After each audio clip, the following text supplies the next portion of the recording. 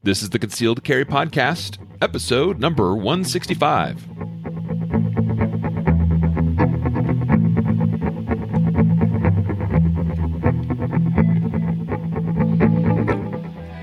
Hi, and welcome to the Concealed Carry Podcast, part of the ConcealedCarry.com network. I am your host, Riley Bowman, and today I'm joined also by Jacob Paulson. Hello, Jacob. It's true. I'm here. There you are. Thanks for having me, Riley. Hey, I'm glad to have you. I'm glad you have me, too, because the voice you're hearing right now is the Riley is sick and life sucks voice. Yeah, it happens. And so I'm going to be hitting the mute button a bunch today because of coughing fits, I'm sure, that I'm going to try to suppress for an hour, but I likely will not succeed.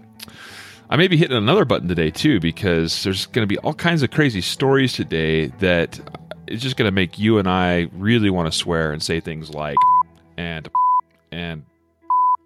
that. Yeah. Riley has a new button to push. I couldn't help myself. Anyway,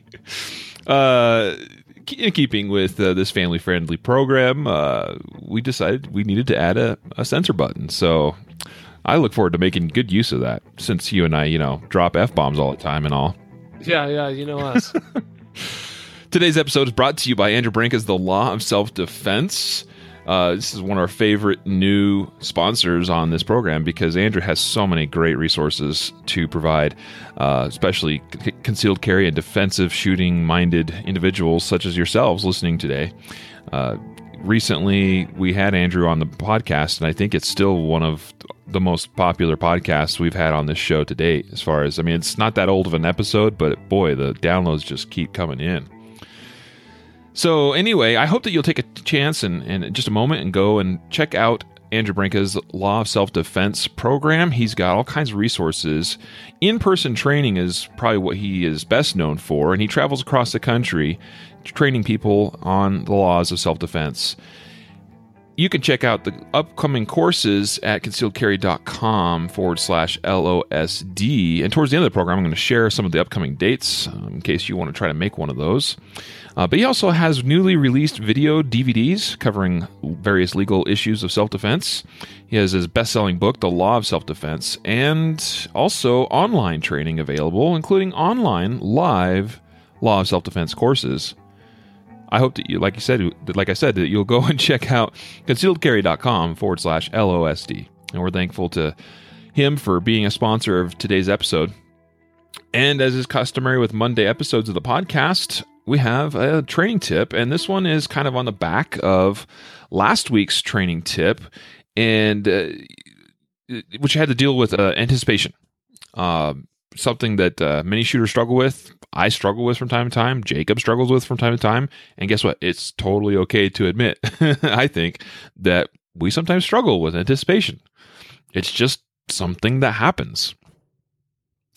The brain is an amazing thing, right? It's like, I want to keep myself safe, and I want to keep this thing in my hand from blowing up my hand or blowing up my face. And so we naturally try to compensate for that little explosive device called a firearm. And so anticipation is a normal part of life of every shooter. Last week, I think we talked about close your eyes and squeeze, I think is what Jacob called it. Close your eyes and squeeze, that's right. And today I have another anticipation drill called 1-2 psych. It's like 1-2 psych, because meaning that you get one shot off, and the second shot, there is no shot. It's a click, and it psychs you out. Literally, it does, I think, for a lot of shooters. Also could be termed as a ball and dummy drill, because there's two ways I think you could do this drill. One is and I like to do it this way, because I'm able to just sort of run through this repeatedly over and over and over again, and I don't have to sit there and load dummy ammo into my gun and then eject that dummy ammo and then have to pick it up off the ground at the range or things like that. And so a simple way of running an anticipation drill is to put a round in the chamber of your gun, remove the magazine, and fire. and the gun will fire and it'll cycle, and then you'll have a second opportunity to press that trigger. And this should work on virtually all guns, Glocks, whatever, because the gun will cycle, so it'll reset everything. So that second trigger press is going to be a click. Now, some of you might think, well, if I'm expecting that click to come, then it shouldn't be a problem, right? My experience has shown that most shooters, that anticipation is so deeply ingrained and is so natural that even when they know it's coming, there's still this slight downward dip and, that healing or whatever you want to call it as they press the trigger and they get that click. And so this type of drill definitely will help you diagnose whether you have an anticipation problem or not. How do we maybe fix or go about fixing anticipation problems, Jacob? Well, the core here is understanding that I must be aware of when the gun's going to go bang, or I'm the one trying to force the gun to go bang, right? So as long as the shooter has in their mind at some point the acknowledgement or the awareness that it's about to fire, either because I feel the trigger about to break or because I'm pressing the trigger, jerking that trigger in such a way that I want it to go bang right now, as long as that's happening and the brain is inclined to fight against the bang, the recoil, then you're probably going to have anticipation problems. So you have to fix one of those two issues. This is the way I see it. Either one, you have to fix the brain's need to fight the recoil, or two, you have to fight the awareness that the gun's about to go bang. So if you're going to fight the awareness, then that means that you have to effectively pull the trigger in such a way that it's consistent. It's always the same, and you are somehow ignoring the take up, the break, and the reset, which I don't think is very realistic, but you can talk about that in a minute. Or the alternative is to teach your brain that recoil is not bad and we don't need to fight it. We should just let the gun kick, as Rob Latham says. Yeah. So, a couple of things that I do is I've got a training pistol here. This is an airsoft gun with a laser module installed. So I don't think I have any air in it right now, but that's okay because I'm just going to be trying to get a click.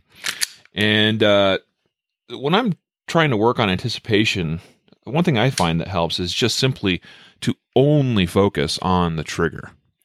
Mentally, and by focus, what I mean is like I'm repeatedly telling myself as I'm going really slow on that trigger of just smooth press, just nice and easy press. And I try to take my focus away from the sights or from where I'm aiming or from anything else, just simply focusing on that press, just nice and smooth all the way back. And so all my focus is on making that perfect trigger press and just getting used to that over and over and just working through that many, many, many times. The second thing I think is I thought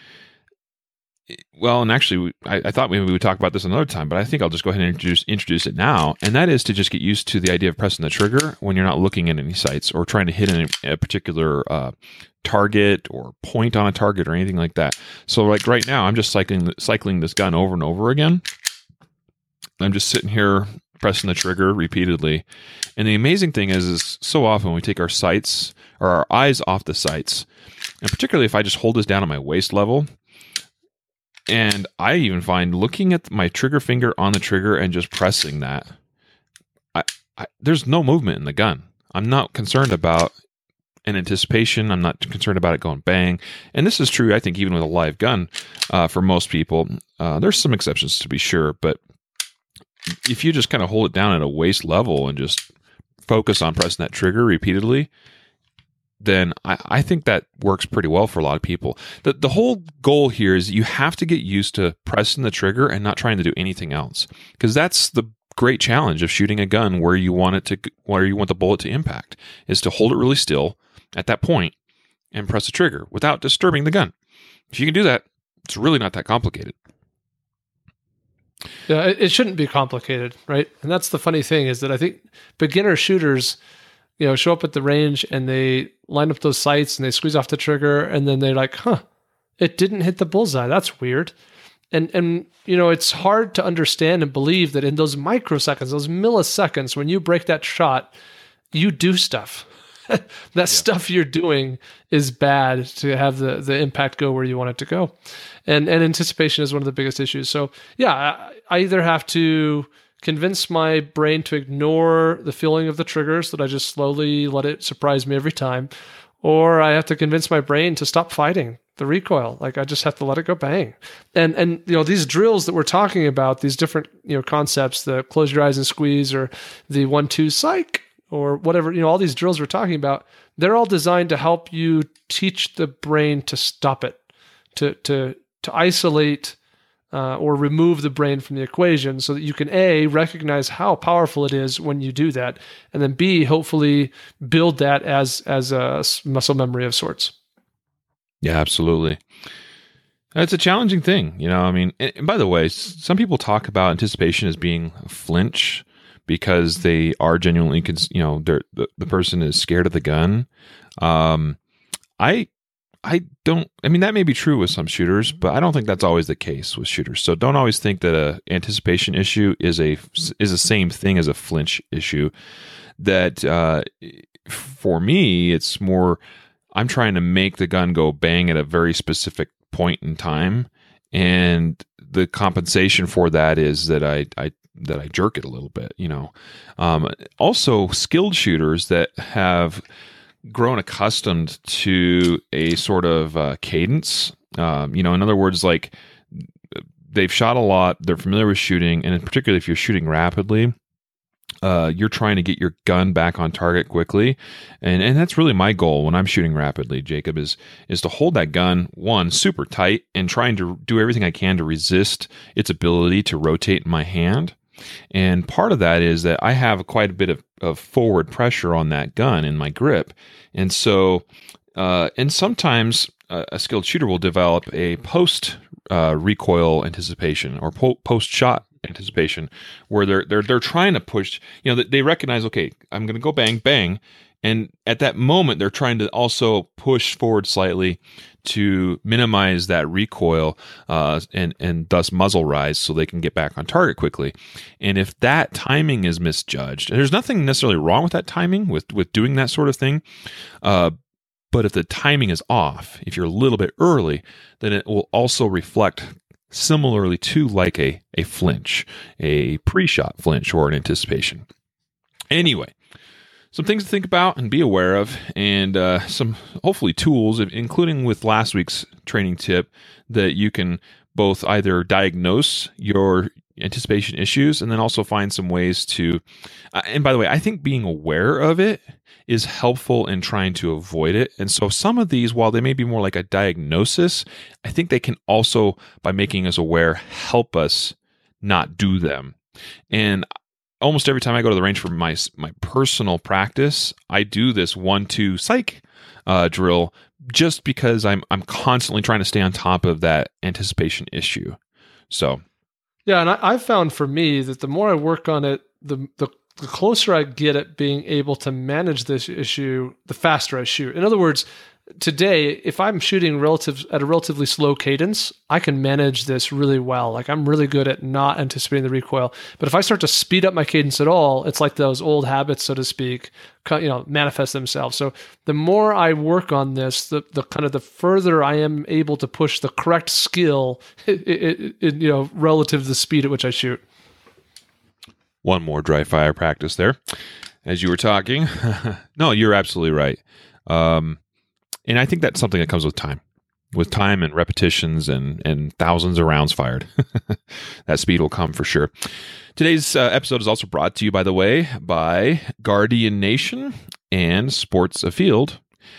We hope you'll check those sponsors out as well and give them some support. Sorry, I'm suppressing a cough right now. All right, well, you want me to get this ball on the road, Riley? Let's do it. I can talk a little bit more this time, Let Riley drink some water and not choke as much on himself. Okay, so our first story, this is our lead, this is our opening story, and this is one that a member of our team shared on, I think, Thursday or Friday or whenever it was we saw it, and I remember, I saw this and I thought, well, Riley's going to feel justified because every single time I teach a class with you, Riley, you always make a very big point to emphasize this very rule. And so here's the story. Headline reads, and this is from thedailymail.co.uk, volunteer firefighter and father of 4, 28 years old, shot himself dead when he dropped his gun while calming his crying infant son. And the lead is a little bit buried here because from reading this headline, it infers that this gun fell on the ground, and when it hit the ground, it discharged and hit the guy. That's not what happened.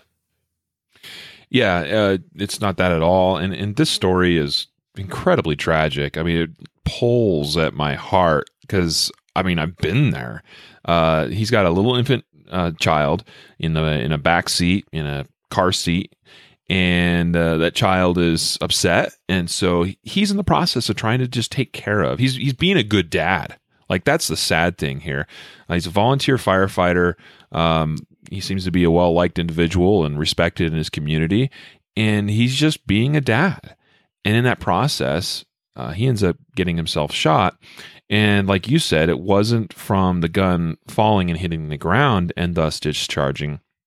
It was actually as he was trying to catch the falling weapon. Now, you should know it was a .357 Magnum revolver carried in a shoulder holster, which, by the way, this is a great point to bring up. And we rarely talk about shoulder holsters. We're not particular fans necessarily. I mean, you and I don't carry in shoulder holsters. I don't say ever. that we're not fans. It's just that it's not practical for either of our lifestyles. I don't. Well, yeah, I'm not an unfan. Like, I'm totally cool if anybody wants to go wear it. Like, it's all good. I'm not a fan. I'm not a big fan of cross draw, and so if I have an issue with shoulder holsters, it's just that it's a cross draw system. But outside of that, I have no other beef with a shoulder rig. I'm sorry to those out there that are fans. Nothing against you. I am not a personal fan. I think there's far faster and more effective ways to carry. But anyway, shoulder holster, if it does not function properly, meaning if it does not have good retention, bending over forward is the time it is going to fall out, because they all work very similarly in that they either rock their way in or out of the holster, where they're kind of oriented a little bit more vertically, or they go into a holster more straight and back, but they're kind of pointing at a slightly downward angle towards your towards your rear. Either way, when you bend forward, that's the time. If a gun's going to fall out of one, that's when it's going to fall out. And it's clear that either his retention was not functioning properly, the gun wasn't fit properly for the holster, or whatever. Something went wrong, and the gun fell out of the holster. He tries to grab it, and in that process, he gets a hold of it, in the wrong way, and pulls the trigger as it happens to be pointing at his gut. It hit him somewhere in the abdomen. In today's medical world, many times wounds in the abdomen are survivable and can be fixed. But in this case, he underwent emergency surgery, but they could not save him. Mm-hmm. Yeah, it's tragic. So what's the main takeaways here? You mentioned one, holster retention, shoulder rig or otherwise, as far as I'm concerned, good holster retention is important. And the other main takeaway here is anytime a gun is falling, let it fall. Let it fall. And this is important all the time. It doesn't, think how instinctive it is to try and catch things when they're falling. It is very deeply ingrained. And so it takes a lot of conscious effort and pre-thinking, mental rehearsal, so to speak, to convince yourself to let that thing hit the ground. Yeah. It is counterintuitive, I think, probably for some people. They think, well, that's scary that my gun would fall and hit the ground. But the odds are, or the chances are greater that you would do what happened here and grab it in a wrong way. Meaning, like, normally you'd think, oh, I'm going to try to grab that grip just like I handle the gun. But that gun's falling some weird way, and you just happen to grab it by the slide, and your index finger slips into the trigger guard. And you're not trying to do that, but it just happens because it's a falling object, and you're fumbling and you're bumbling, and the trigger is pressed and the shot is fired. So the odds of it firing when it hits the ground are very low in today's modern. Yeah, I mean, almost all handguns these days, even the revolvers, many of them have what do they call it? I'm having a brain fart. Basically, a drop safety, is that the best term? So I mean, for instance, a lot of these revolvers nowadays have a little bar inside there that transfers energy. Transfer bar. Yeah, I think that's what it's called. Transfer bar safety or something like that. Anyway, where the hammer slaps it, and it then pushes that energy through into the firing pin.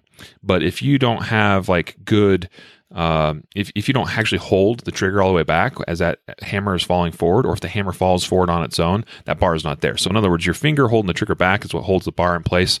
The hammer hits it, it hits the firing pin, the gun fires. Okay, chances are, I mean, I could be wrong, but chances are his revolver had a safety similar to that. And there's, so it's still less likely, regardless, though, even still, with an old school revolver, that his revolver would discharge hitting the ground than him trying to grab it and pulling the trigger mistakenly. So that's unfortunate. I mentioned, by the way, the specifics about retention in the holster because this is one potential downside of shoulder holsters, because of the angle that the holster works, or the way the gun is held. As opposed to most of us carrying guns on our hips, gravity is going to help more or less because the gun is oriented up and down. That's why I brought that up, in case you were wondering. But sure, yeah, I still think the retention is equally important. It's always important. It's always important. I'm not saying it's not. I'm just saying that this is a great opportunity to look at a specific piece of a holster that rarely is talked about. Sure. Yeah, valid. Anyway. All right, next one, Riley. You ready? Yep. BigLeaguePolitics.com. Never heard of this website. Sounds like big news. yeah, I'm sure. So the title or the headline of the article is Paul Ryan, Challenger, bump fires rifle without bump stock, asks, quote, will Congress outlaw fingers? ? End quote.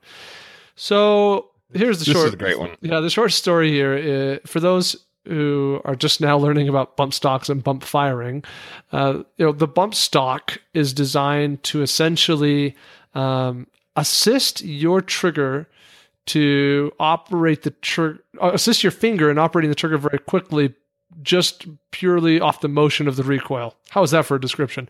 So the thing, though, the thing is, as my kids would say, they say that all the time. The thing is, Dad, the thing is that even without that bump stock, a person can create that motion or that effect by just, creating the right amount of tension with the gun against the body and having the finger, in the correct place and flexible enough to operate accordingly. Basically holding it to the rear-ish, but allowing the recoil to cycle it. So this video, which is done by some guy who I think is trying to be elected to some local office somewhere. He's challenging Paul Ryan. That's it. There it is. Nehlen. In Wisconsin. Nehlen. Nehlen for Congress. So this guy's basically calling out Paul Ryan saying, hey, are you going to outlaw fingers too? Because I don't need a bump stock to bump fire. And as far as I'm concerned, like anytime a politician throws a video online of them shooting and they do it correctly, I'm really inclined to vote for them. I know that's super naive and bad of me, but you're definitely getting my attention. So Paul Nehlen, this guy does a great video where he just demonstrates hey, check it out. This rifle has no bump stock. Watch this. And he, boom, just bump fires it really effectively. And his point is not, hey, anybody can do it. Anybody can go shoot lots of people in Vegas. I think his point is, hey, outlawing this tool just doesn't really have any effect at all because anyone can bump fire a gun. It doesn't take much. Yeah. I love this politician's tact in this regard, because he's taking something that obviously is a big issue in our country right now. It's all the rage. Everyone's talking about it. Everyone supposedly wants to outlaw bump stocks. And here he is, challenging Paul Ryan for a House seat in Wisconsin. And Paul Ryan, of course, is the House Speaker currently. But he's challenging him, and he's challenging him directly on this sensitive issue, and an issue that Paul Ryan has come out and said, yeah, we should probably basically outlaw bump stocks. I mean, that's basically what Paul Ryan has said. And so he makes a video saying, look, vote for me. You want to outlaw bump stocks? That's bullcrap. Watch this. Bump fires his gun using what I call the traditional technique, the technique we've been using since I was a little kid. Forever. Yeah. You're all it is your finger is staying stationary, but the gun's recoiling, so it keeps bouncing against your finger, and thus it fires. I mean, it's not complicated. his point is a valid point. What are we going to do? Outlaw fingers? But actually, as you're going to see here in a moment, because we have a story that will touch on this a little bit. Really, what we truly know is that they don't just want to outlaw bump stocks. You know that the anti-gunners' real desire is to, besides outlaw all guns, well, a step in that direction will be to also outlaw semi-automatics. And semi-automatics allow for bump firing to take place. Period. And so that's why I know we had the one guy comment in, a couple episodes ago, reviewed the podcast saying, you guys are ridiculous, your take on bump stocks. And Riley said, I don't really care whether a bump stock was outlawed or not. I don't from a product standpoint, but I do because of this standpoint. And this was the very point I made in that episode. I'm absolutely for bump stocks on principle. Yeah. Whether all these politicians and voters know it or not, what they're really asking for is gun confiscation. And I've said this many times, and I won't get on my high horse again. I'll just quickly summarize and make this point that all these proposals that exist, if passed, won't make any difference. And so they'll have to keep on grabbing until the guns are taken away. And some of you are saying, well, Jacob, but even then, even if all the guns are taken away, it still won't solve the problem. I agree that it wouldn't fully, but I'm also not so naive as to believe that if guns were illegal in the United States, that gun crime wouldn't drop. It would drop some. There's just no question about it. It doesn't mean violent crime would drop. It doesn't mean that there would no longer be gun-related crime. It just, ultimately, yeah, if all guns are made illegal, gun crime will drop some. That doesn't mean I'm for it. not even close. Yeah. And could we answer the question? And could we answer the question how much it would drop by? No, not even close. No, but I mean, more importantly, it leaves me defenseless, which is why I'm against it. But the point is that all of these proposals, whether it's outlawing bump stacks or limiting magazine capacity or universal background checks or any of this crap, BS, stupid legislation that is considered so common sense, none of it will change anything. Which we'll talk about that more today, which ultimately means that they'll continue to have to regulate guns, and they'll have to do that until they are illegal. That only then would they have any effect whatsoever. So whether they know it or not, that's what they're asking for. They're asking for confiscation. And this Paul Nealon, House Representative candidate in Wisconsin, he gets that point. And we applaud him for it. I have no idea what his other political views are, and I don't care. But he gets that part, at least, I think. On to an article from our friends at guns.com. House Dems propose bills to stop online ammo sales, ban mags. Here's several proposals from House Democrats. House Resolution 3962, which would ban online ammunition sales. Why? That would suck. House Resolution 4025 would require gun dealers to report the sale of 2 or more rifles to the same person in a 5-day period. I love laws like this because, it's not like Mr. Stephen Paddock, who probably planned this over a period of years. It's not like he couldn't have just been patient. Waited 5 days to buy the next one. Right. Oh, my gosh. And then House Resolution 4052, which would ban magazines able to hold greater than 10 rounds. Well, I'll tell you another thing. Sorry, Riley, just throw this out there. Later this week, I'm going to go down to a gun store and pick up 2 guns. One of them's already there. The other one is being shipped, so I'm waiting for it to arrive. When it gets there, I will go down and I will pick up both those guns at the same time. Saves me a trip, one background check, etc. Now, in Colorado, as you know very well, Riley, what will happen if I buy 2 guns at the same time? If you buy 2 guns at the same time in Colorado? Yeah. They have to report it to the county sheriff's office. What? It's true. I didn't know that. Yeah, they don't have to tell you they're doing it, but it is true. In Colorado, at least with handguns, I don't know actually if it's true with rifles. I don't buy multiple rifles at the same time, I guess. But if you buy 2 handguns at the same time in Colorado, by law, the FFL is required to notify the county sheriff's office. I don't know if they have to notify the one they're located in or the one I'm located in, but anyway, it's true. And I've had many dealers who just straight up tell me, like, are you sure you want to buy 2 today? Because I have to notify the county sheriff's office. And I'm like, what? True. I've never heard this. Yeah, this is fact, dude. And I've never had a dealer say, "Do you sure you want to buy 2 guns today?" They're always like, "Yippee! I'm selling 2 or 3 or 5 or 10 guns." Maybe because you have a badge, you're special. professional. But maybe us non-badge people have this issue. Anyway, here's the point. How many times have I done this in Colorado? At least 10. At least 10 times I've bought 2 guns, I bet you. And you know what I say if they warn me, if they're like, hey, I got to know, you know what I say? Go for it. Okay, so what? Like, I couldn't care less. So what's the sheriff going to do? Come show up at my house and be like, why did you buy 2 guns yesterday? Because I like guns, What do you want from me? Like, what difference would it make? Anyway, I'm sorry. I had to throw that out there. Do I care? Yeah, I care. Because I think it's stupid. And I know some people will be like, it's a violation of my rights. Yeah, okay. But it's just stupid. Because you know what happens with crap like that? I know darn well that county sheriff's office is getting these reports or however that works. And dude, you just like blew my mind open today. I've never heard of this crap before, at least in our state here. I mean, there's lots of other crap we have to deal with, but I didn't know about that. But I mean, you know darn well those reports come in and like it gets to a point like they just are going to ignore it. Like, there's no way you're collecting all that data and actually doing something with it on something as simple as purchasing 2 guns because it's so prevalent. Yeah, it's crazy. It's ridiculous. Anyway, so yeah, I had to throw that out there. So, but to me, even more ridiculous than that is banning online ammunition sales. What does that achieve? I'm trying. Well, it would have stopped James Holmes. Hello. No, it wouldn't. Like it's so unbelievable. Like because I can't buy ammo online, that somehow does what? I just go buy it offline then. Like I don't understand. You know what's easier, Jacob? You know what's easier is I can go down to 5280 Armory here in Denver area and buy thousands of rounds directly and have it the same day.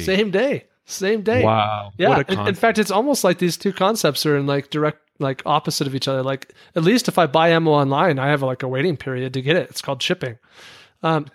Anyway, and then the idea of banning magazines able to hold greater than 10 rounds. They tried that in 1994. That was passed and it lasted 10 years. In 2004, it was not renewed. And by many accounts, depending on who you ask, that they think that's why the Democrats lost the White House in 2004. So anyway, I don't. You know what I have to say about this? There you go. All right. Now we've said it. Should we move on? Hold the line, folks, because laws like this are no good. Mind blowing. Okay, next story.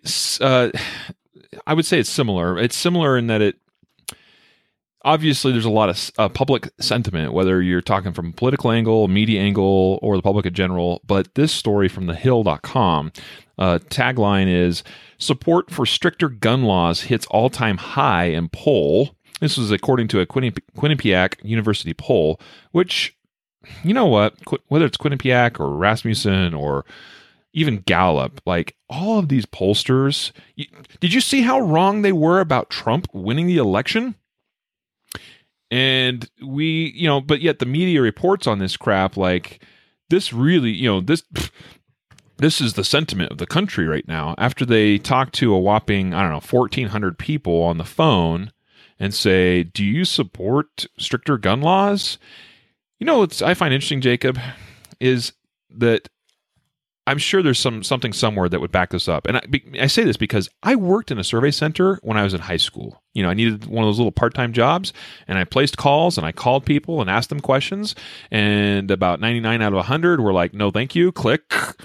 And you know what I know from that experience, and I'm sure there's some research somewhere that could back this up, is that conservative Americans, by conservative, I'm talking primarily gun-toting, freedom-believing Americans, are less likely to respond to polls like this. And so I think, right off the bat, I think this kind of stuff is skewed to begin with.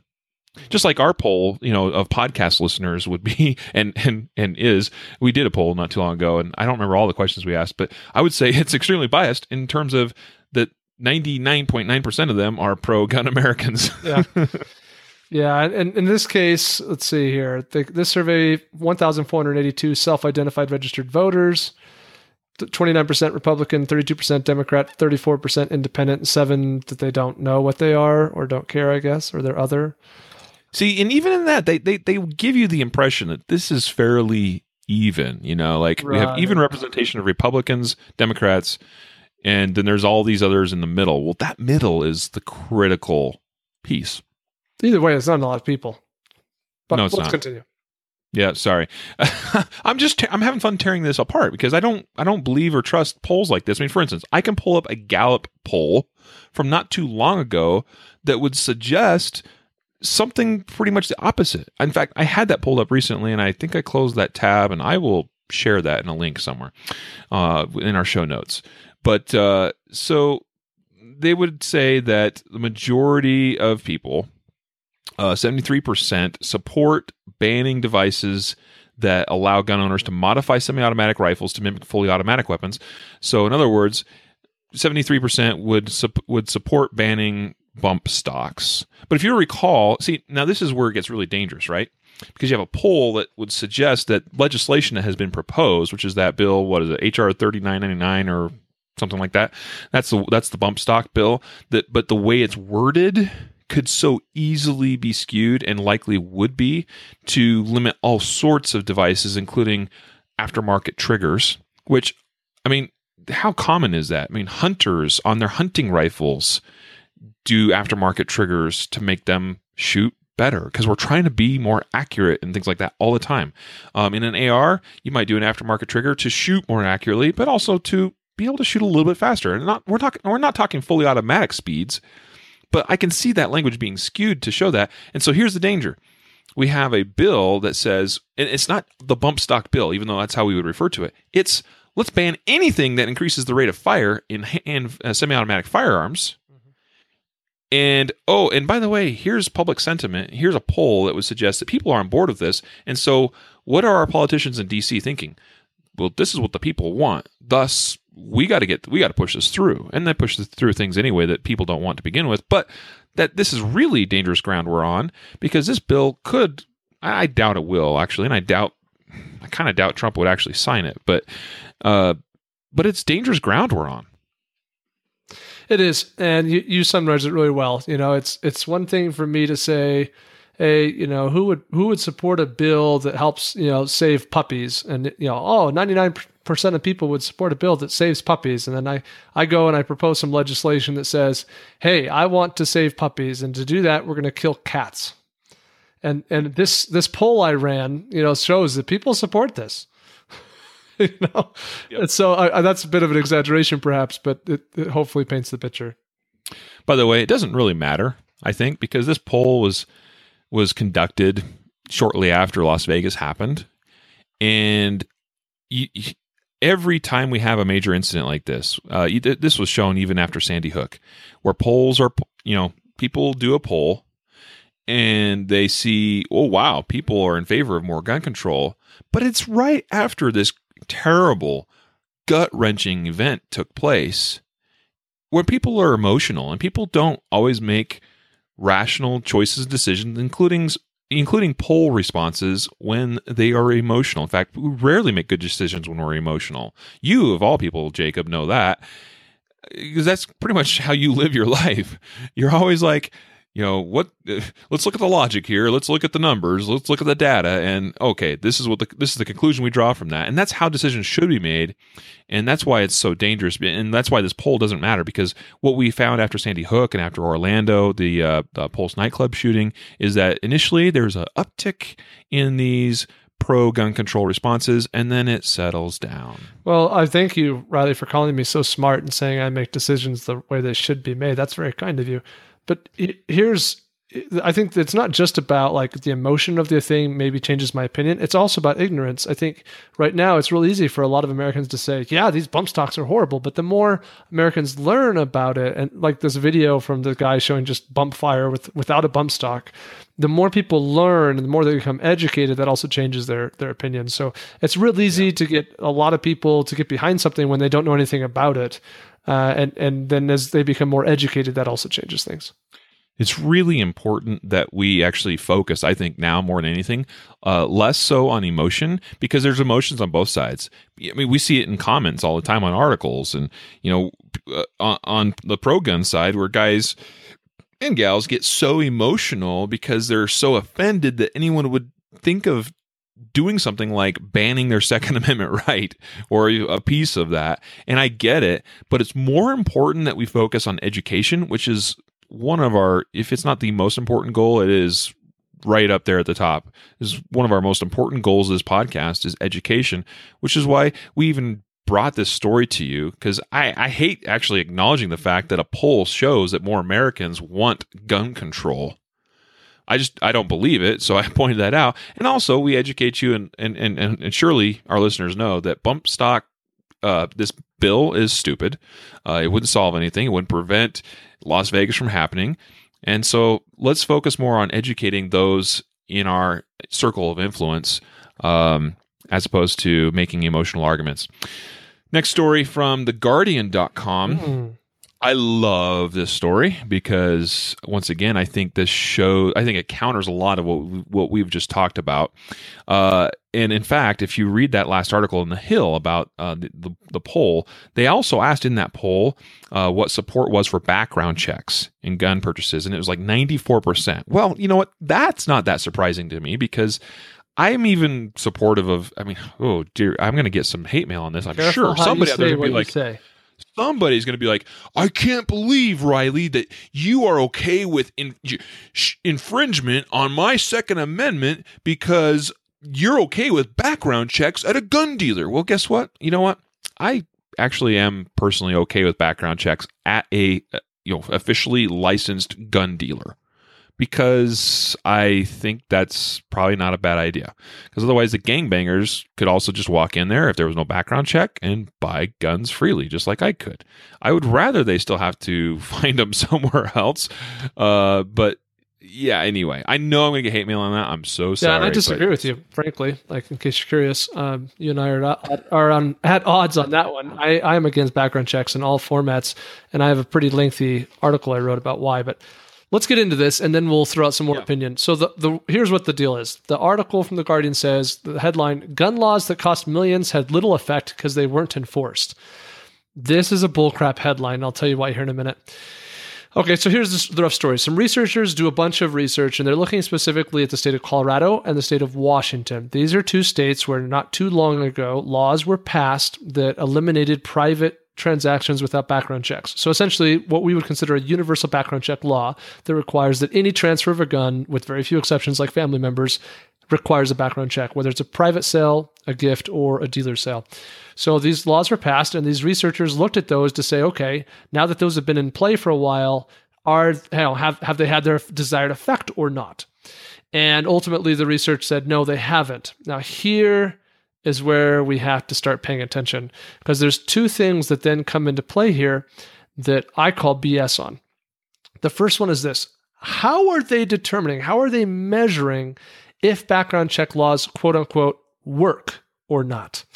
Well, here's the funny part. If you read through this, the suggestion is that they're determining whether or not they work based on whether or not there are more, less, or the same number of background checks taking place on an annual basis.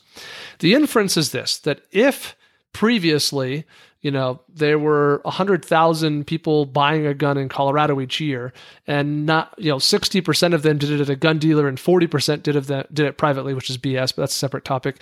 Then now that we've passed this law, we should see a significant increase in the number of background checks being run, because these 40% of people that were buying them privately, they now have to get background checks too. So the number should rise. To me, that's a pretty incomprehensive way to measure whether or not a law works, purely based on whether or not the number of background checks run has increased, decreased, or stayed the same. Here's a couple reasons why. One is that theory, that way of measuring this, is dependent on another concept that I believe is false. And that concept is that a large number of transactions were being done privately and didn't have background checks. And therefore, if it was a large number before that didn't have a background check, now that they have to have a background check, we'd see a pretty large increase. But I think that's bullcrap to begin with. In fact, there's a lot of research that's been done that suggests that it's probably less than 10% of transactions that are private sales and don't require a background check. 90% plus probably do, despite the rhetoric from Clinton and Obama over the last several years of 40% or more are private sales. That's just not true. And because that's not true, the premise on which they're measuring if the law had an effect or not is also not true. But I'm just getting warmed up, Riley. Can I keep going, or do you got to cut in now? No, go ahead. Okay, so I am just getting started. That's the first bullcrap. Here's the second bullcrap. If you believe that there's a large number of people who are buying guns privately, and therefore by having this law in place, all those people would have to pass a background check now, and therefore you would believe that if the law is working, there'd be a much higher number of them, and that's how to measure it, then you're probably also inclined to believe, because your premise is wrong, when you look at the data, you're going to have to infer what? Well, if the number hasn't gone up, that must mean that people are not following the law. People are not being compliant. They are choosing to have transactions without the background check, and they are breaking the law. That would be the only way to explain your findings based on your false premise. And that's exactly what they've done here. That's why the headline is crap. The headline says, gun laws that cost millions had little effect because they weren't enforced. That's an inference. They didn't measure that in the study. They don't know whether or not they were enforced or not. They're inferring that people are choosing not to be compliant because the number of background checks did not go up, and that's an assumption based on the theory that a high number of transactions were previously performed without background checks that now would require a background check. And so if your premise is wrong, all of this is bullcrap. In fact, here's a paragraph. This is what I love. More than 3 years later, researchers have concluded that the new laws had little measurable effect, here's the best word, probably because citizens simply decided not to comply and there was a lack of enforcement by authorities. Probably. I love it. So anyway, the premise is wrong. Therefore, your data is irrelevant because the way you're measuring the information is wrong, and because you've come up with a data output that you can't explain away any other way, you are assuming that us citizens are just non-compliant and doing things illegally, and that's crap. But I know that's not. Thank you. You barely missed the crap. But I know that's not your favorite thing about this article, so I'll get off my horse now. No, I think those are great points, and I actually really do like that aspect of it. You really break it down and tear the sucker apart. But what you brought up, Jacob, is the reason why someone like Sarah Toft, research director at Everytown for Gun Safety, a Michael Bloomberg-funded organization. That's what allows her to now look at this and say, the research also shows how critical implementation and enforcement are, and it suggests Colorado and Washington still have gaps in those areas that can and should be addressed. And so we know that's a bunch of bull. So here's the thing, though. With laws like this, and this was a major, almost every single one of Colorado's county sheriffs, when this law was passed back in 2013 in Colorado, almost every one of the county sheriffs was in opposition to it. And one of the big arguments that the sheriffs themselves made was, we cannot enforce this. We cannot enforce, and they were referring to every aspect of the law, because the laws that were passed in back 4+ years ago were universal background checks in Colorado. And they said, we can't enforce that. High capacity magazines, we can't enforce that, right? And so that's a problem in of itself. And I'm sure Everytown for Gun Safety would look at it and be like, well, there's got to be something we could do to enforce it. But the problem is you can't. So, I mean, because how do you do that? How do you keep me from giving you a gun, Jacob? Yeah, not only can you not enforce it, but you're assuming that by enforcing it, you'd have some change on the outcome, which I call BS on. You're assuming that all of us law-abiding gun owners are now like sitting here in our parking lot saying, bull crap, I'm not going to follow this law. I'm just going to sell my gun anyway. No, we're law-abiding citizens. When I sell a gun, Riley's about to sell me a gun. as soon as it changes out the front sight. So when Riley sells me that gun, what are we going to do, Riley? We're going to go down to a dealer. I'm going to pay the $6 fee to the state of Colorado, and we'll do the exchange. It's fine. Like, it's not the end of the world. We're not non-compliant because we're law-abiding citizens. Like, I'm insulted that all of these organizations are basically saying that we just ignore the law and proceed to do things illegally because. Like, bull crap. Yeah. I agree with that too, because we do. I mean, do I think there's a handful of people in our state that has illegally made transfers? Yeah, I'm sure it's happened. And that, they probably don't have a personal problem with that. Me personally, I try to obey the law. I feel like that's what separates me from the thugs on the street. And so, yes, you're right. We are going to go through the proper channels to make it happen. Here's what I think happened after these laws were passed. I think people stopped buying firearms privately. They just stopped.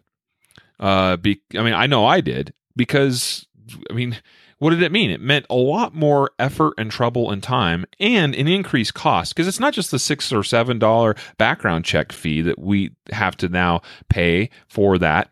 It's also the transfer fee that almost every dealer tax on, which can range anywhere from $20 to $40. And so, what I think happened for probably a lot of people is they would go to a dealer, and some dealers, by the way, some dealers have used guns in the cases, and those are sold on consignment. That's another way that people have legally complied with this law. They go to a dealer and say, I'm willing to give you 20% on the sale of this gun so you can sell it for me. And what happens is, well, one, people are less likely to want to do that because they're not getting the full value for their gun. And so there's less of that will take place than otherwise would, perhaps. But two, people will walk in and go, well, I can buy this gun used for $260, or I can buy the same gun over here for $300 brand new, right? And there's no transfer fee. And so, in other words, like, all these numbers are screwed up. But here's my favorite part of the article, because it actually gets the main guy behind this study. He actually admits some things that I'm just surprised that he admits. He says, these aren't the results I hoped to see. In other words, here, wow, we have somebody conducting a study, a supposed research study, that aren't we supposed to try to be unbiased when we do these studies? And instead, he actually says, I hope to see something else. In other words, I hoped to see crimes or whatever it was go down because of universal background checks. But I didn't see what I hoped to see. He admits that. And then he says, I hoped to see an effect. Here's the second thing that he admits that blows me away. But it's much more important to see what's actually happened. And I applaud him for his desire, his integrity to want to actually understand what the effect of, if there was or wasn't an effect or whatever, about these universal background check laws that were passed. But here's the other thing that astounds me about that is he thinks that that the conclusions that came from this study are accurate or correct, or that the reasons behind it, the lack of enforcement or people breaking the law or whatever it was, like, he says he wants to see what actually happened, but then they assume that these other things actually happened that likely didn't happen, or they're making a big assumption that that's what happened. And so that also, I think, is kind of, it makes me chuckle a little bit, because he says he wants to know what happened, but he's, I guess, too dumb to realize that the way they approach this study can't possibly show what actually happened. So, wow. Okay, we beat that sucker to pieces. Andrew Branca would be proud. I hope. I'm sure he would have some more points to add to the conversation. But here's the thing. What do we take from this? We take from this that, this is what I personally believe, most pro-gun control measures that are proposed by the other side likely have no effect to little effect on what they claim they're trying to have an effect on. And that's true even here, where our next story from eaglerising.com, once again, a new website for us today. But I like this story. It says, Feinstein says she represents 40 million Californians and they don't want concealed carry. I I chuckle at this because, well, one, it's Dianne Feinstein. Enough said. She's said enough things through the years about gun control that just don't make any sense at all, right? But she says that she represents 40 million Californians, and that 40 million Californians don't want concealed carry, and that's a bunch of BS, because we know there's a lot of people in California that want concealed carry. And here's the thing, a little known fact about our podcast: what's the number one listening state to the concealed carry podcast, Jacob? California. So, I mean, if you just assume that all the population across the U.S. is equal demographically, in other words, that the demographics are proportionally the same whether you're in California or Texas or New York or Idaho. If we just assume that, which would be a terrible assumption, by the way, then that total, I mean, like, well, okay, actually, I said that wrong. If we assume Californians as liberal as it is, which it is pretty bad, and I said liberal, I'm sorry, Jacob. but I mean, politically it is, right? If we assume it is that way, then you would think that there would be a smaller percentage or proportion of podcast listeners to the Concealed Carry podcast that live in California. Here's a fun one for you. How many? Do you know what the population of California is? I actually don't know. So she says she represents 40 million Californians. So there are only 37 million people in California. Do you know what percentage of them are adults? Hey, hold on now. But I learned in school way back when that you can round up. If the number is 5 or greater, then you can round up to if it's 6 or greater. So yeah, apparently 37 million is 40 million, and she's including children because the adult population in California is roughly 27 million. So there are only 27 million adults in the whole state. Well, we have to assume, the children are anti-concealed carry because they can't do it. So anyway, if every single adult in California was anti-concealed carry, that would be 27 million. Okay. Yeah. Either way, I mean, hello, Dianne Feinstein. Like, that's a lot of people here, and they do not want concealed carry. And we know that to be false. We have instructors there. They have people come through concealed carry courses. There are a few counties in California that are more open to the idea of concealed carry and have easier requirements. And the sheriffs, and actually that's the thing in California, it's up to all the individual sheriffs. They have the discretion to issue permits or not. And in some counties, it's basically a shall not issue policy. In others, it's a may issue. And there's a few that are pretty close to a shall issue.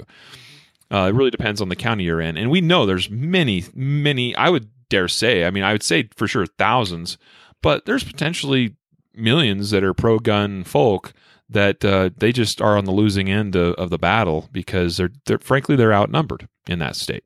Yeah. Pretty mind-blowing. Here's her quote, just in case people are wondering exactly what she said. Quote, "My opinion of that bill is terrible. We want every American to feel comfortable packing a concealed weapon, ? Around the country, ? I represent 40 million Californians, and I can say without hesitation, Californians do not want concealed carry," end quote. Yeah. A later quote is, "I am saying that the state I represent would not want any part of that." Now, that's probably true as far as the state politics are concerned. "Nor should any American." That's bullcrap. You just make the situation worse. You let somebody with a weapon who may do you harm get close to you. Why would you want that? Well, I present to you Exhibit A, our first story in our Justified segment today. Oh, hold on a second. I just found, I was Googling. Okay. I found a relevant number here. I'm sorry. How many active permits are there in California? Ooh, I have the number. I'm going to go with 150,000. From the following counties: Fresno, Kern, Shasta, Sacramento, Tulare, San Bernardino, and Orange County. So those are 7 counties that do just roughly issue permits if you qualify. There's 70,000 permits between those. Now, that gives you an idea, just number of people who already have a permit. Here's another fun one, though. There are 16,000 Californians who have a pending application in that they're just waiting for something to be approved. That's just in San Francisco. So anyway, to say that every single California adult doesn't want a permit would ignore the 70,000 that already have one just in these 7 counties. The 16,000 in San Francisco alone that have an application pending. What the pending for probably eternity. Yeah, they'll never get in a place like San Fran. It's like, what? So I'm sure to Dianne Feinstein that's pretty insignificant, but the fact is there are Californians that believe in and are exercising concealed carry, and I believe there would be many more that would because they're in, there's many counties where you can't get permits, and I mean, so I think the ones you mentioned, I mean, is what, like 10% of all counties in California, like as far as number of counties. It's a small number. And even just in terms of population, I mean, that's a really small number because you're excluding San Diego County, you're excluding Los Angeles County, you're excluding the entire Bay Area. Those are the biggest population centers. And none of them. Can you imagine if LA County had a shall issue policy in place? There would probably be 100,000 alone and probably more just in LA County.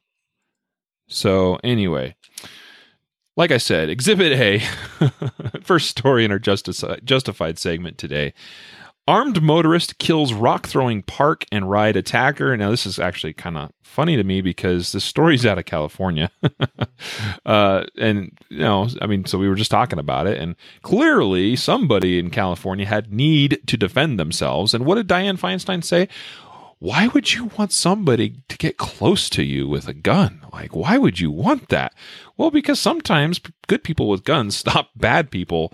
And actually, not even necessarily bad people with guns. In this case, it was a bad guy with a really large rock.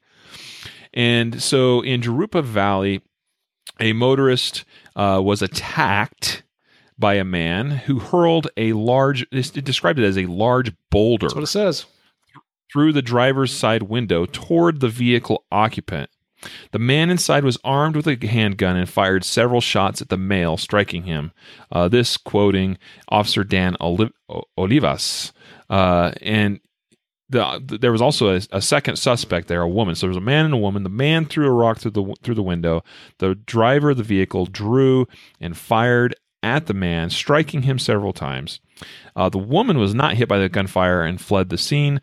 The alleged rock thrower was taken to a hospital where he died a short time later. The motorist was not hurt, remained at the location, was detained without incident. He, as of the writing of this article, was still being interviewed by investigators. The woman was later found, the female suspect, and detained for questioning as well.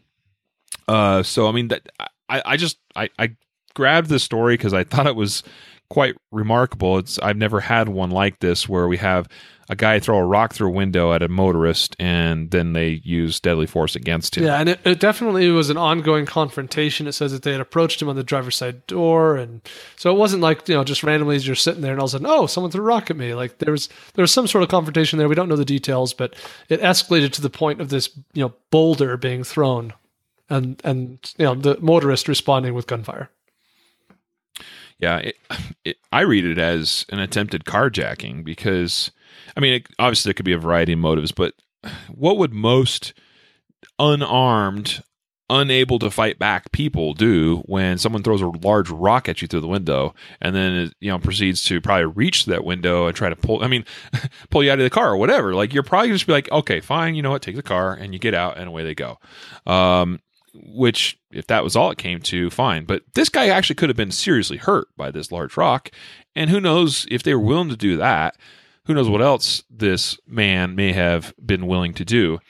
It's interesting because this happened in California.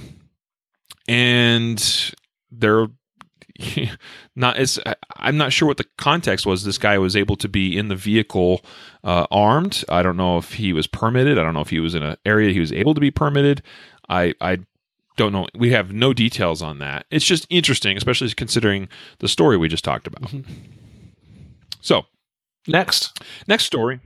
Store clerk fired for defending himself with a pistol. And this happened right in our own backyard, Jacob. Colorado Springs. So essentially what you have is a overnight shift worker at a convenience store, the Wester convenience store on Fillmore Street in Colorado Springs. And he's there. It's about 3 a.m. Two suspects come in, and they're armed. They point their weapons at him, demanding money.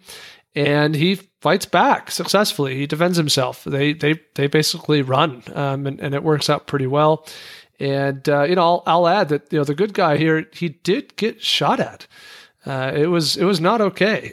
He took a bullet. So it was a scary thing. It could have been much worse. We could have a dead hero here instead of a man who successfully defended himself.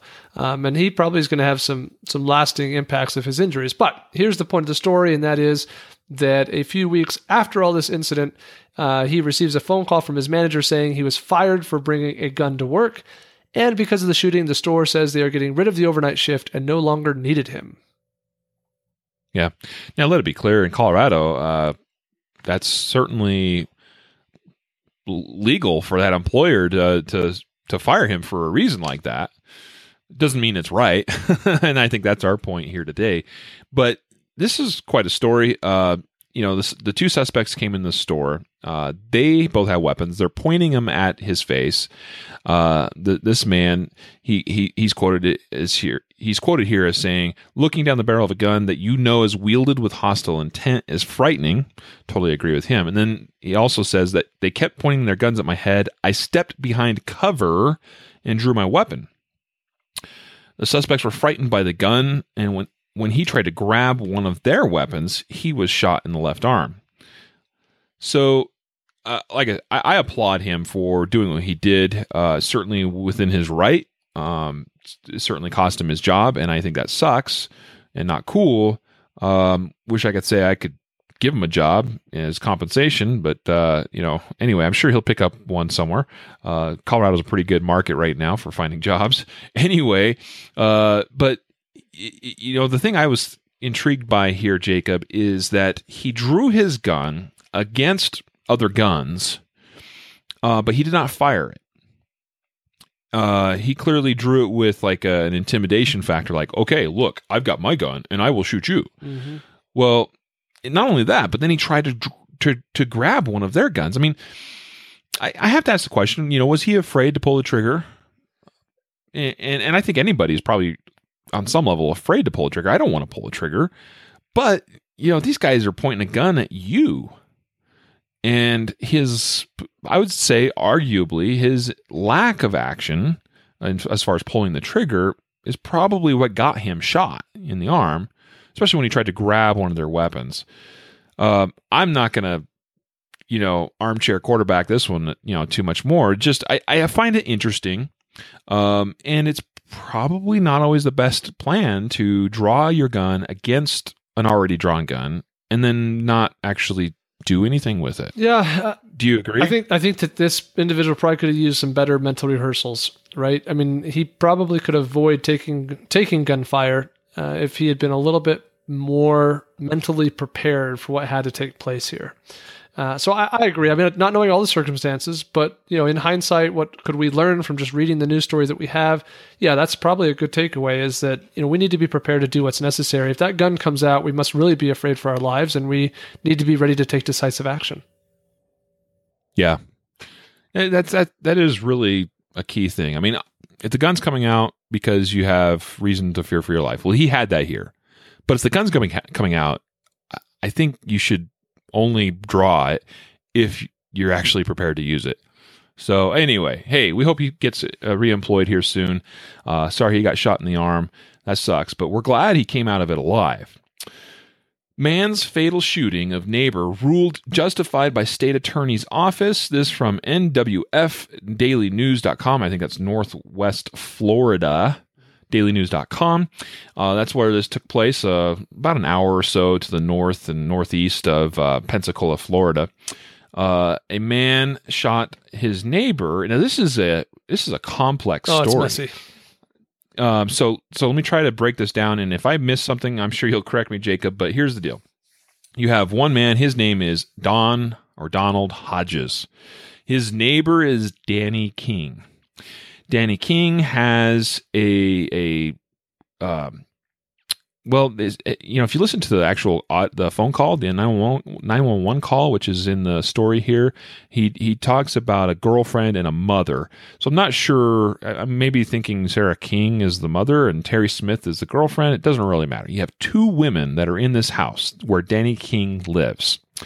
He gets in an argument with the two women. Apparently, it's such a violent argument that his neighbor hears all this, and he goes over. He confronts Danny King at the house as he is assaulting these two women. And that's certainly what took place here. And by the way, he's making a mess of the house. He's throwing things around, smashing things. The three of them end up arguing in Hodges, so the neighbors' front yard. So he hears all this. He goes out there. He steps in front of Smith, Terry Smith, one of the women. This is the neighbor Hodges. Steps in front of one of the women to intervene, at which point, this is where it was, Jacob. This is why I got the beep button. At which point King said he was going to kick his and I'll kill you. That's what it says. How's that? I'm so glad I got to use the button today. Anyway, King then approached Hodges, who struck King with his walking stick. So the neighbor Hodges has a walking stick. This irate, violent man. He's committing domestic violence. By the way, this is a pretty serious bad dude. He comes at the neighbor. The neighbor strikes him with his walking stick. They then both wrestle to the ground. While on top of Hodges, King told him not to pull a pistol from his jacket. This is interesting because King knows that Hodges is armed. And apparently Hodges was maybe getting ready to draw that weapon. Okay. At this point, the men disengage. It could have ended at that point. And frankly, it might have ended because King became aware that, hey, this guy's got a gun and I'm going to die if I don't disengage from this fight. So they disengage. King goes back to his house. The problem is he returned shortly thereafter to his neighbors and ran at Hodges, the neighbor. Terry Smith, one of the women, said she then heard Hodges tell King, the neighbor tell the bad guy, "Don't do it, Danny," and "Back up, Danny," before Hodges shot King in the mouth and severed his spinal cord.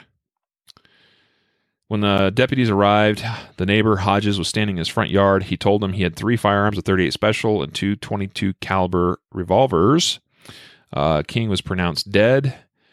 He was high on meth at the time. Yeah, I also find it interesting that the information from the court proceedings, as well as the decision from the journalist to report the following. The state attorney's office concluded Hodges was justified in killing King because King, who was 85 pounds heavier and 3 inches taller than Hodges, created a well-founded fear in Hodges that deadly force was necessary to prevent his imminent death or great bodily harm. And then, as you mentioned, methamphetamine was located in his blood and urine. So I thought it was interesting to note here that in this case, at least to some degree, they thought it relevant that the victim was 85 pounds lighter and 3 inches shorter than his attacker. It's relevant because that is what, had something happened where charges were brought against Hodges, then, that's relevant in that is his justification that I feared for my life. And by the way, he said he had a walking stick. I mean, so I don't think we get any ages in this story at all, which I think that's unfortunate. It'd be interesting that, it is unusual, I think, for true journalistic reporting, but I suspect Hodges is not exactly a young spring chicken. And I don't know about King, but it's apparent that based on King's size, Hodges was scared. He feared for either deadly force or great bodily harm coming to him. So, justified shooting, and it's sad that crap like this has to happen. But guess what? What I find interesting, Jacob, is how often do we hear about laws that are supposed to have a positive effect on reducing domestic violence, right? Or saving women's lives. That's something you often hear, and they're what they are in effect are gun control bills. I mean, like some of these laws, like in Washington State, where a high risk protection order can be put in place and you can have your guns taken away. Right. And the whole idea is that, well, this is going to save lives. Well, I find it interesting.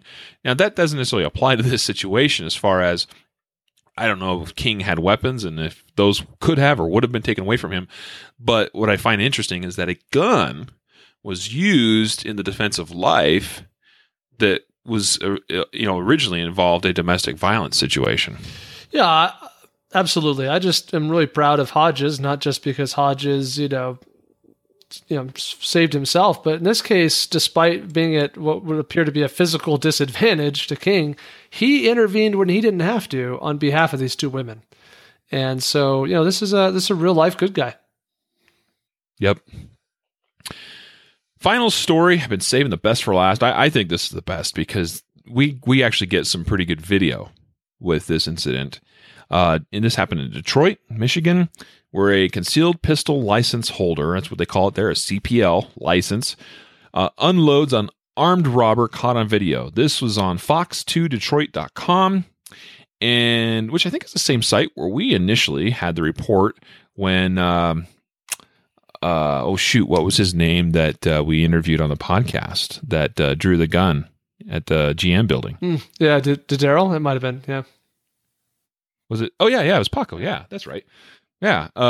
Anyway, so on fox2detroit.com, great video here that it shows the surveillance video of this robbery attempt and the resulting shooting that takes place. And so the story goes, you have an attempted robbery that didn't go as planned. The robber, whose name is Sanchez Quinn, he drew a gun on these two men outside of I think it was just a little store. And one of those two men, those being robbed, had a concealed CCW license. He drew his weapon and fired at Sanchez Quinn, at the suspect. All of this was caught on high definition surveillance video.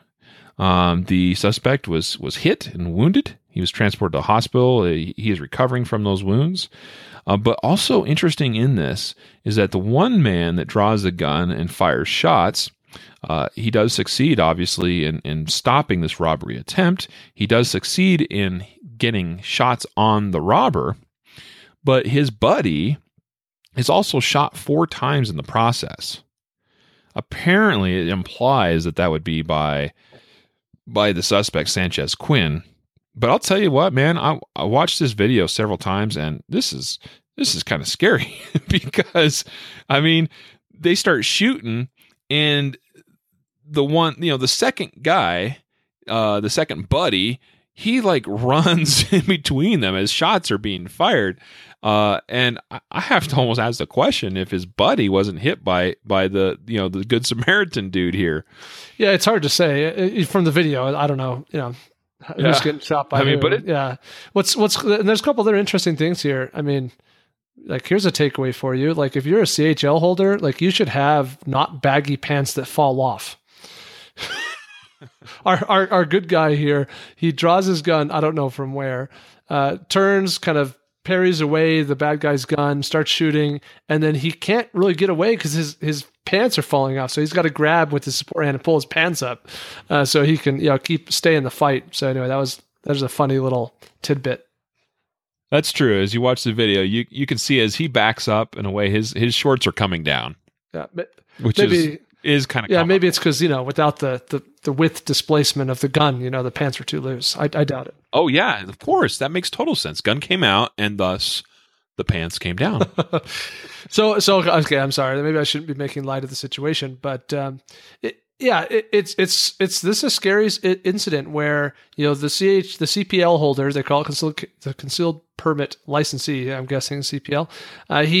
He does a pretty good job defending himself, but you have this like innocent buddy who's just completely caught off guard. He's just like, whoa, what's going on? Guns are here and people are shooting at each other and oh my gosh, kind of thing. And as you mentioned, rather, he kind of runs between the gunfire and then kind of off out of camera view. And he was shot 4 times. Like, at first I watched the video and then I read the story and I was shocked because in the video you don't really see that he's getting shot, let alone 4 times. Yeah. That's pretty intense. Yeah. You do see a little bit of body language from him at one point as he begins to make his escape, as he's running kind of to the upper left of the video. His hands, like, he kind of looks to me, he's like, oh, geez, like kind of like he's swatting like a bug away, because I think he realized something, hit him. And, I think that was a little bit of a reaction there. But here's the thing. This is why I'm sharing this story and why this one really I was attracted to it. Because you never, if you are in a public place or if you're with friends or family, you don't always know how they're going to react or where they're going to go, especially if they have very little preparation. And we talk so often about being mindful of your surroundings, being mindful of what you're trying to shoot at, and anything either beyond or in front of, like in between you and that intended target. In this case, you have the CPL holder, the permittee, who draws and begins firing, and he begins backpedaling, away from the threat.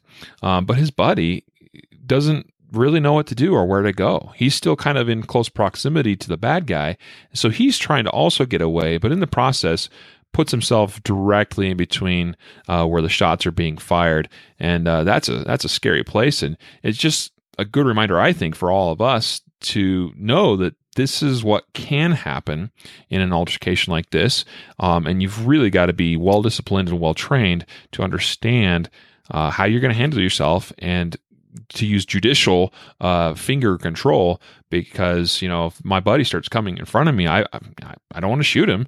So fingers got to come off the trigger, and I've got to make that decision of when I can and when I cannot shoot.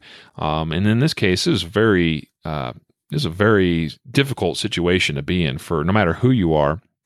So, and like I said, we assume, I guess, that his buddy was shot by the bad guy the 4 times, but there's a point where, like I said, he's going in between, and it looks to me like there's still shots being fired, and it's like, ooh, that's pretty intense. Mm-hmm. Mm-hmm. Yeah, scary stuff. Yeah. So, but cool story. I mean, cool, I think, because I like when we actually get video and we can see these types of events play out. And it adds a little more realism to it, and you can see how it goes.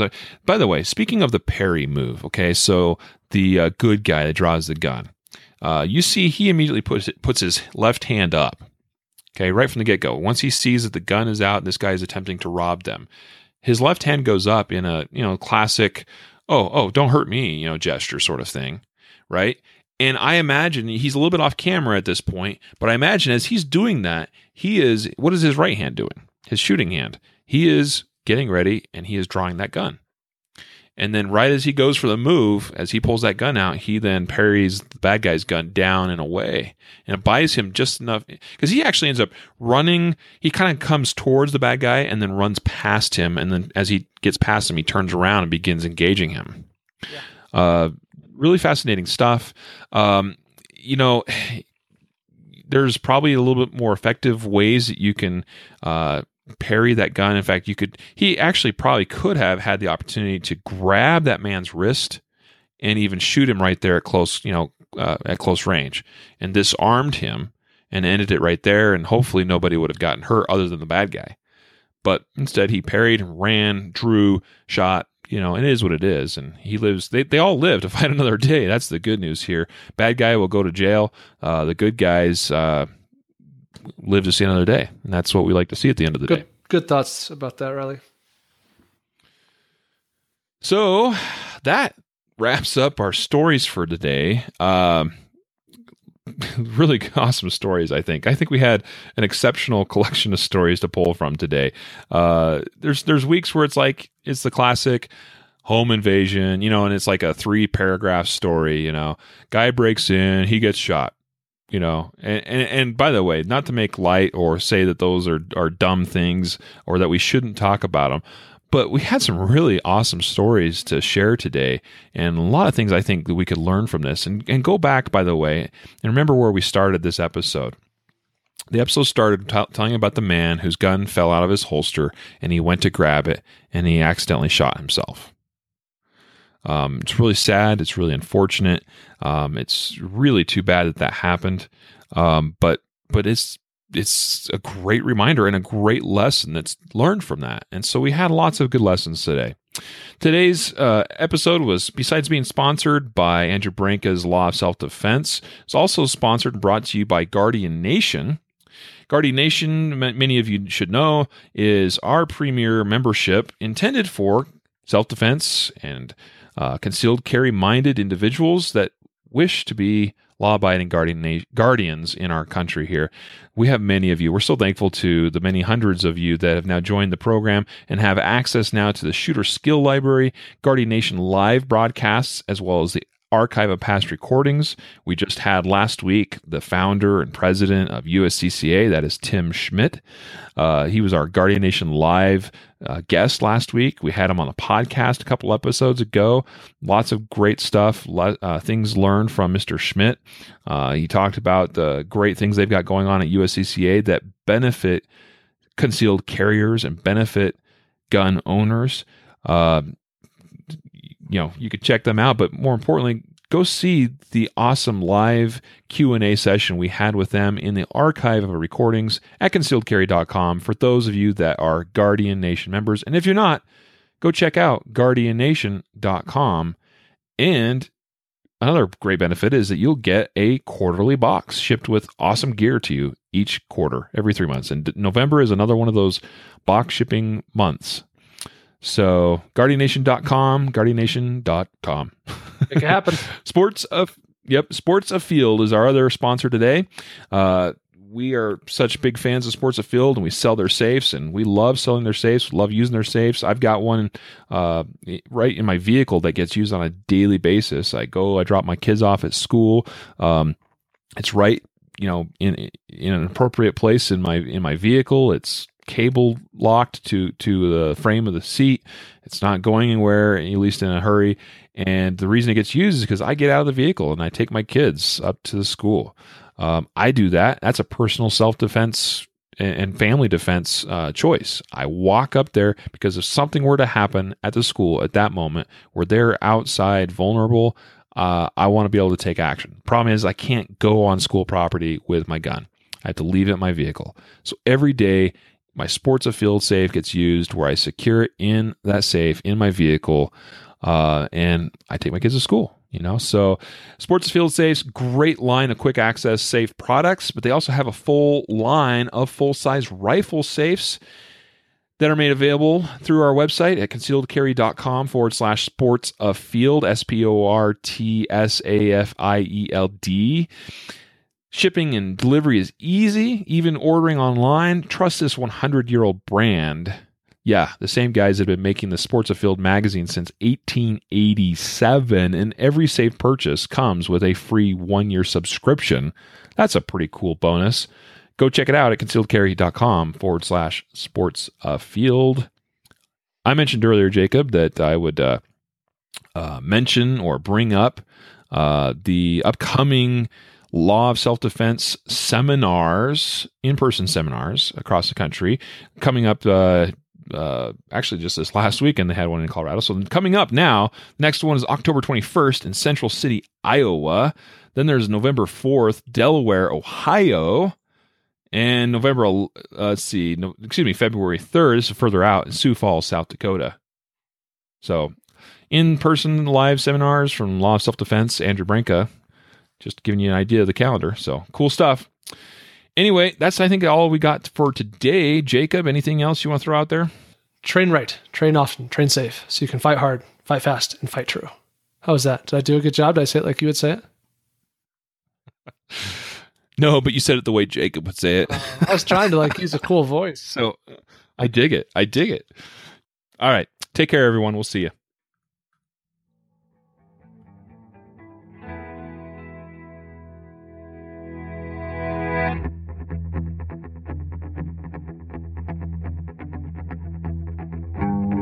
A reminder that laws vary from place to place, and we encourage listeners to seek local legal advice to understand applicable laws.